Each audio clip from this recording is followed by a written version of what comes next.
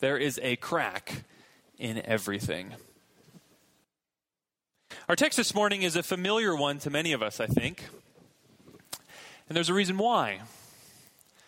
Because this is one of those texts where we get to see down clearly through the crack in everything down into the heart of what's gone wrong and what we need to fix it.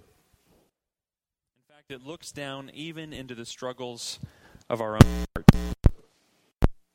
So I want to approach this text very simply with main points.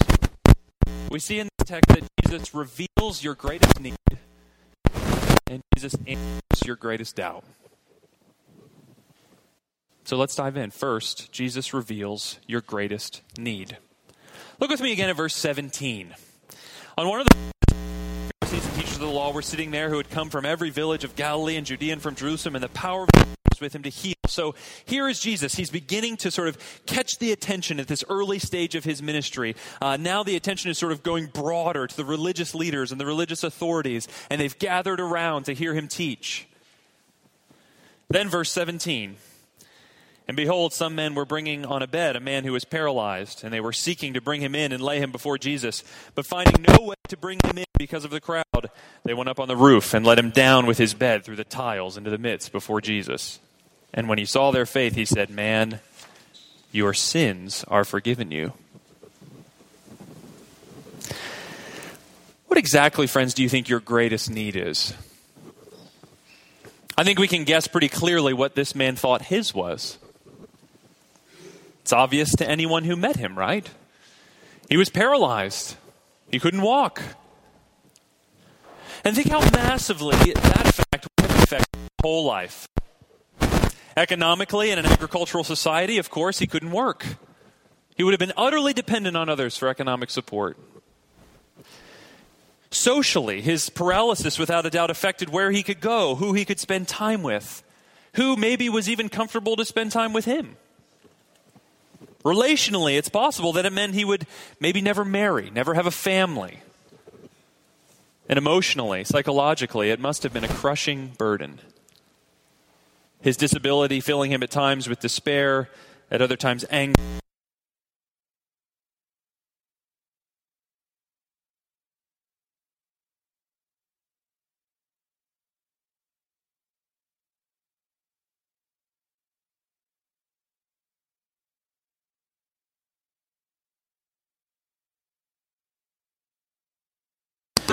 Picture yourself standing there with them, peering down through the hole you just dug through some guy's roof. There you are, standing with them, peering down through the hole. You see the crowd jammed into the house, and Jesus looks up at you, and he looks at your friend, and he opens his mouth, and you know he's going to say it. Rise and walk. He's going to say it. Rise and walk. But instead, different words come out. Man, your sins are forgiven you. And I imagine at that moment, the house went silent. And your buddy up on the roof with you jabs you in the side and whispers, "Did he just say your sins are forgiven?" Now, what must be going through their minds at this moment? What's going through your mind as you stare down at Jesus? I imagine partially it must have been something like this. "Well, Jesus, that's quite a nice thing to say. But we were hoping you might be able to do something about, well, you see, he is paralyzed after all. Did you notice the bed? We were thinking you might do something about his legs." But in this moment, Jesus is revealing something, not just to these friends, but to all of us. No matter what you face in life, no matter what trials or troubles you face, your greatest need, friends, is the forgiveness of sins. Now, don't get me wrong, God certainly cares about all of your other problems and needs as well, and one day he will make everything right. Don't we see a picture of that all over Jesus' ministry? But here, we're being graciously shown our deepest, greatest, most pernicious need. Imagine going to the doctor because for the last week or two, you've just had this nasty cough that won't go away. And it's affecting your work, and it's affecting your mood, and it's making everything just miserable. And so your doctor does a chest x-ray and discovers that sure enough, you've got a nasty case of pneumonia. But the images also happen to show something else. Something you weren't looking for. But it's clearly there on the screen. All around your lungs, your heart, even your spine. And the doctor says, we'll get you something for your cough, but your greatest need right now, we're sorry to say, is that your body is full of cancer and we have to act immediately. And friends, that is all of our condition, spiritually speaking. Now, of course, we have trouble believing that the forgiveness of sins is our greatest need, don't we?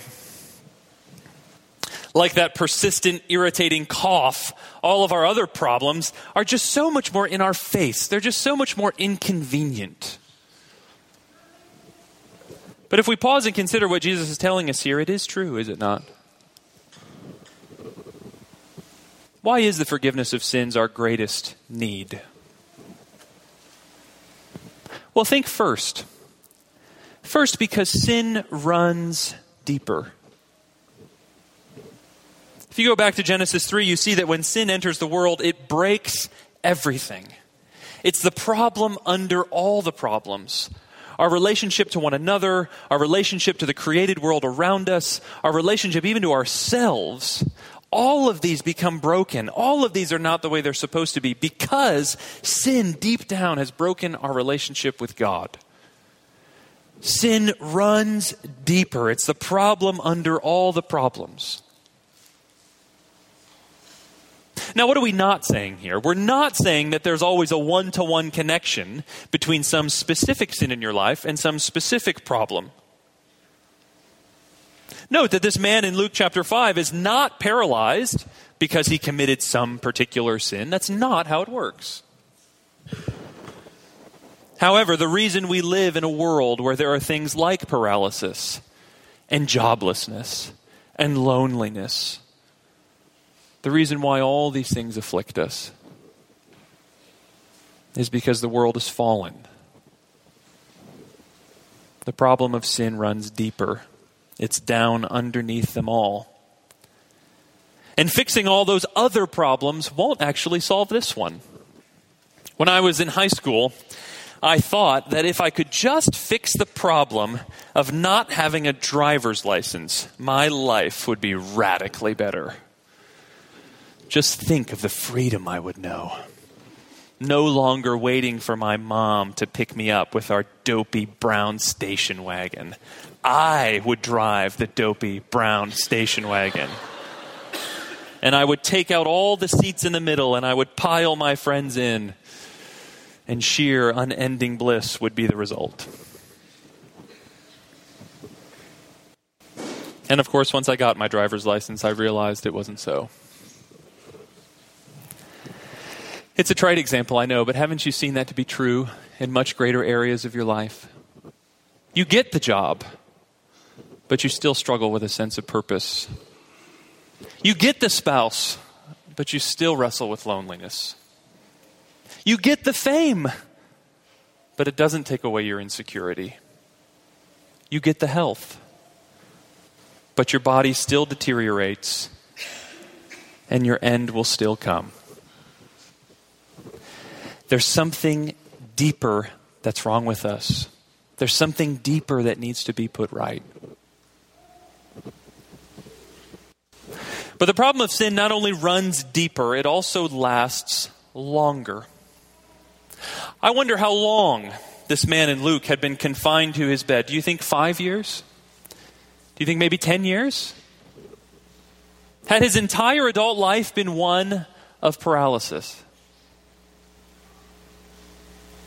And yet, friends, the truth is that the alienation from God that sin brings won't last just 70, 80, or even 90 years. It will last for eternity. Sin is a problem with eternal consequences. because it is an offense against an eternal God. But third, sin not only runs deeper and lasts longer, sin also costs more. And here's what I mean by that. I mean that sin keeps us from our greatest joy. You and I were created not just to have whole bodies and loving relationships and meaningful work. You and I were created, friends, to have fellowship with God. Picture it. From all eternity, God the Father, the Son, and the Holy Spirit encompassing one another in perfect love and joy. 3 in 1. 1 in 3. And like a great symphony pouring out of the concert hall doors and into the streets, God made us to enter into His company, to have our hearts full of His music, to know that love and joy, and to reflect it into the world with our own part to play. Friends, God made us to know Him. To know Him who is perfect in every way, without limit and without reserve. The one who is not just the cause and the source of all joy, but the one who is very joy itself. Do you see why the forgiveness of sins is our greatest need? Do you see why Jesus reveals this to us? Because it's possible to have every earthly joy and yet to lose fellowship with joy itself.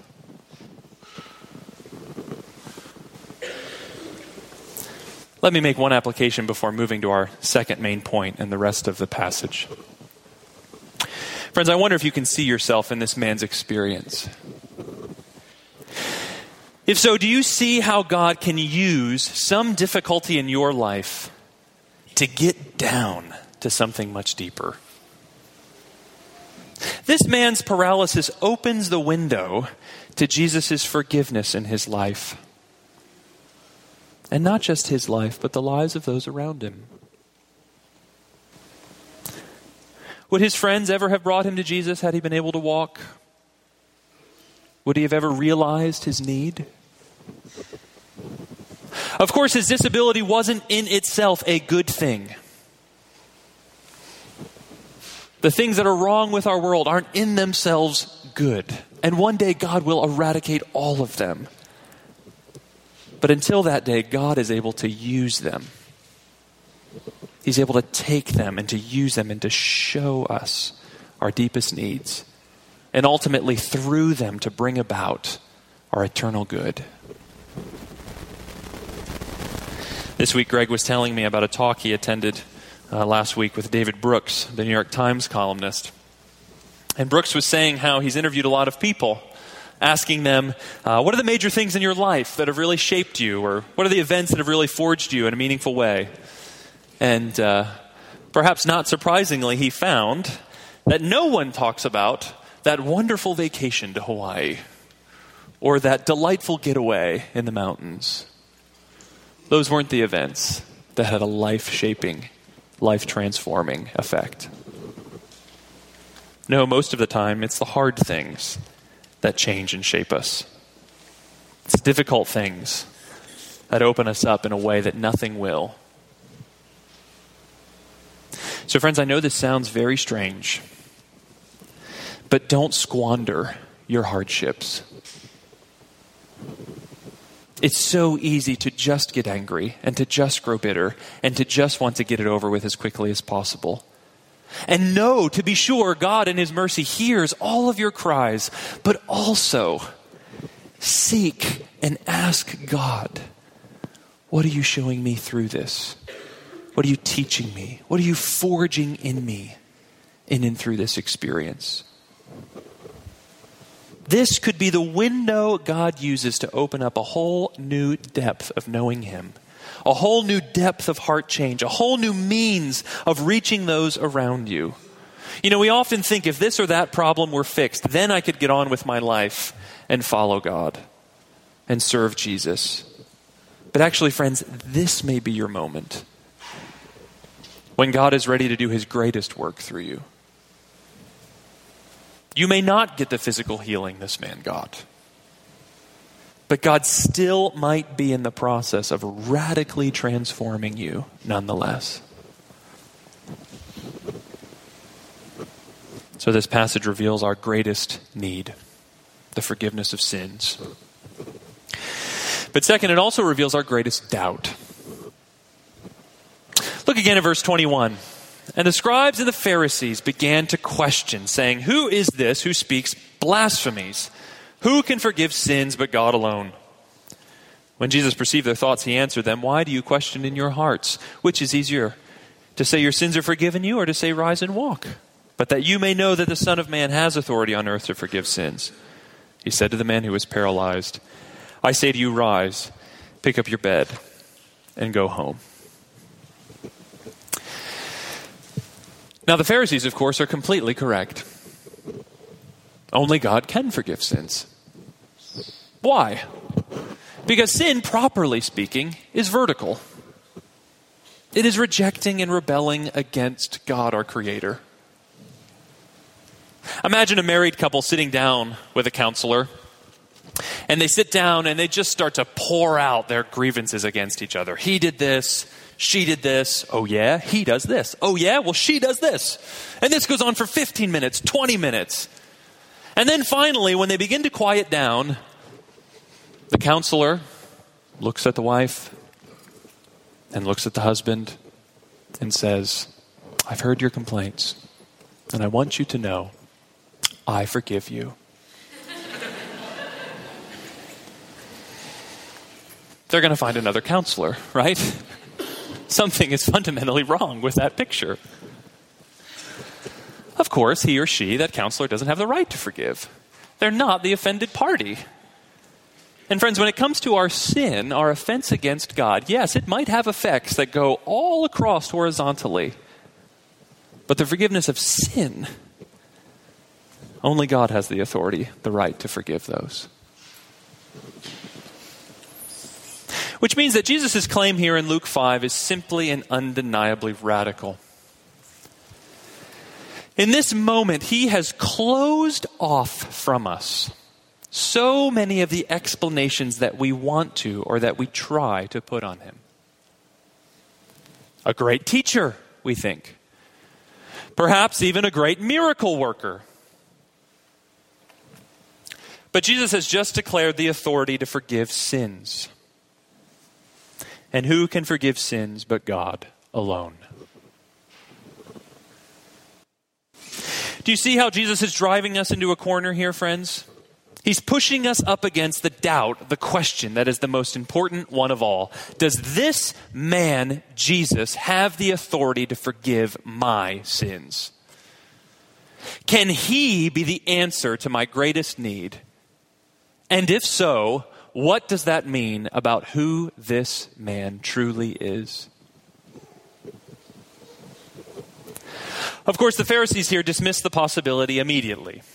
Only God can forgive sins, and they also happen to know where and how God forgives sins. Thank you very much. God forgives sins at the temple through the sacrificial system. You see, the Pharisaical mindset has everything under control. I do my best to keep the law, and when I mess up, I take care of things at the temple. Who doesn't need a little forgiveness every now and then, after all? No one's perfect. So I do my duty, I perform my sacrifices, and I take care of it. But you see, they failed to see the real point of the sacrificial system at the temple. That whole business was meant to point beyond itself. After all, how could the sacrifice of a mere animal put sinful human beings right before a holy God? And doesn't the fact that those sacrifices have to be repeated year after year after year show that they were insufficient for the task? No, friends, the temple was a signpost that God set up of something greater to come. It was a signal, it was a sign, it was a pointer that God would come and do something in the future to put us right once and for all. But the Pharisees can't see it. And so often we miss it too, don't we? We think we have everything under control. I'll do my best, And when I mess up, I'll go to church and take care of it. After all, no one's perfect. But we fail to see how serious sin actually is. We don't have it under control. It isn't something we can just handle with a little church attendance here and a few good works there. It isn't a cough. It's a cancer. It's down in your bones, and you need to be rescued. And only God can forgive. Well, okay, we think. So the Pharisees had it wrong, trying to control God. But why can't God just forgive? I mean, if he is good, why doesn't he just say the word and forgive our sins? Why is there any need for Jesus?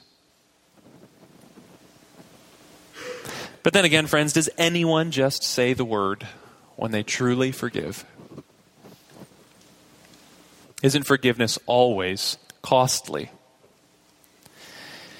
If I borrow your copy of Luther's commentary on Galatians, because, hey, it is the 500th anniversary of the Reformation after all, why not catch up on a little Reformation reading? If I borrowed your prized copy of Luther's commentary on Galatians and I carelessly drop it into the bathtub, utterly ruining it, there are really only two options, right? Either I pay to replace the book, or you forgive me, and you absorb the cost. But either way, someone pays. Someone bears the cost of the wrong. And that's true even when the offense is much more serious. If a son says hurtful or untrue things about his father, ruins his reputation, breaks his heart, what are the options? Either the father can make the son pay. I'll write him out of my will. I'll tell everyone what a selfish ingrate he is at every opportunity I get. Or the father can absorb the cost of the wrong. He can bear the pain in himself and he can forgive. You see, friends, no one just forgives. No one just says the word. Someone pays the cost. But now in verses 23 and 24 of our passage, it looks like Jesus does just say the word. Which is easier to say? Your sins are forgiven, or to say, rise and walk, but that you may know that the Son of Man has authority on earth to forgive sins? I say to you, rise, pick up your bed and go home. Now, of course, it's easier to say your sins are forgiven you because there's no way of seeing whether or not it actually worked, right? That's Jesus' point here. But rise and walk, that one's a little easier to verify. So as a sign of his authority to say and do the former, Jesus says and does the latter. To prove he has authority to forgive sins, he heals the man of his paralysis. But we've got to push a little deeper than that, don't we? What gives Jesus the authority to speak that word of forgiveness with such ease? Man, I say to you, your sins are forgiven. Of course, Jesus is making a point about who he is. Fully human, yes, but also fully God. But there's more. Jesus can speak this word with such ease. He can pronounce forgiveness with just a word, not just because of who he is, but because of what he's come to do. Forgiveness is always costly. And that's exactly what we see as Luke's gospel unfolds. Jesus, the one who came proclaiming freedom for the captives, will himself be bound. He himself will be betrayed, and he will give himself up to be pinned to death on a cross. Our sins will be laid upon him, and he will absorb their cost in full, once and for all, something that no mere sacrifice could ever do. And 3 days later, he will rise and he will appear to his disciples and he will give them, no surprise, this message. Go into all the nations and proclaim the forgiveness of sins in my name. How can Jesus say the word of forgiveness to this man in Luke 5? What gives him the right to declare that our sins are forgiven? And what gives the church today the right to continue to speak this word of forgiveness in his name to all who put their trust in him? It's because Jesus, very God and very man, has done what no one else has or can do.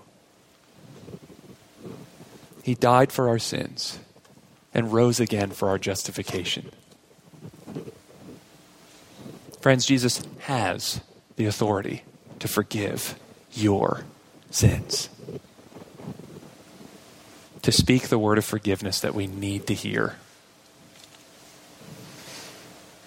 Now, as we apply this to our lives, do you know what it's like to hear that word? Maybe you're not so sure you need it. Maybe you're new to Christian things. Maybe a friend invited you along this morning. But take a look here at verse 25. And immediately the man rose up before them, picked up what he had been lying on, and went home, glorifying God. And amazement seized them all, and they glorified God, and were filled with awe, saying, "We have seen extraordinary things today." This man's physical healing is a window into what his spiritual healing was like. He could rise, he could walk, and most of all, he could glorify God. Something had been put right with him and the God who made him, such that now his relationship was one of wonder and praise. Something had been released. A key had been turned. And now he knew real freedom and real joy. You see, friends, when Jesus shows us our need for the forgiveness of sins, and when we see his rightful authority to actually forgive them, the results can be surprising. Of course, it can feel differently for different people. The English writer Francis Buford describes it this way. He says, "What does it feel like to feel yourself forgiven?" In my experience, he says, it's like a toothache stopping because a tooth has been removed. It has the numb surprisingness of something that hurt not being there anymore. For some, it's a flood of joy. For others, it's the quiet relief of a long-standing ache finally going away. One that you had grown so accustomed to, you thought it was just part of life. The way things worked, finally being let go. But underneath all of these experiences, it's the reality of being put right with God. Have you experienced this? Do you know this joy, this relief? Jesus offers it to everyone who comes to him in faith and trust. You don't need to dig a hole through a roof. You just need to go to him in prayer. The word of forgiveness stands ready for you today, if you will turn and trust in him. But second, if Jesus has the authority to forgive sins, it means that we should not only trust him for ourselves, but we should also eagerly take others to him as well. Look again at verses 18 and 19. Look at the length to which these friends will go in order to bring their friend to Jesus. They dug a hole through a stranger's roof. And why did they do it? What gave them the courage and the perseverance and the somewhat insanity to actually do that? Because they knew Jesus could help. They had heard the reports. They had maybe even met some of the people that Jesus had healed. And how much more, friends, can we have that same confidence today? Because we know him not just to be a teacher and not just to be a healer, but we know him to be the risen Lord. Why don't I invite my friends to lunch and ask some spiritual questions? Why don't I give that Christian book to my neighbor who I've been spending time with? Why don't I invite my roommate to come to church? Friends, if Jesus does have the authority to forgive sins, then surely we can be confident that he is exactly who our friends need to meet, no matter what it takes to get him there. And you might need to take the long road around. You might have to climb a building or two. You might have to circumvent a doubt or two. But no matter how patient or how resourceful we need to be, we can be confident that Jesus can and does meet us in our need. He has the authority to forgive sins. So friends, take this message with you. Our greatest need has been met and our greatest doubt has been answered. Jesus has the authority to forgive sins. The crack in everything is being mended. Though we are sinners, in Jesus we can be declared right with God. So like these people in this passage, glorify him with awe. And let no crowd keep you from coming to him. Let's pray. Lord Jesus, we are thankful and we are humbled by the fact that you have come and you have declared the forgiveness of our sins. Help us to embrace this deep down in our hearts so that we too might glorify you with awe and know the freedom that it brings. Amen.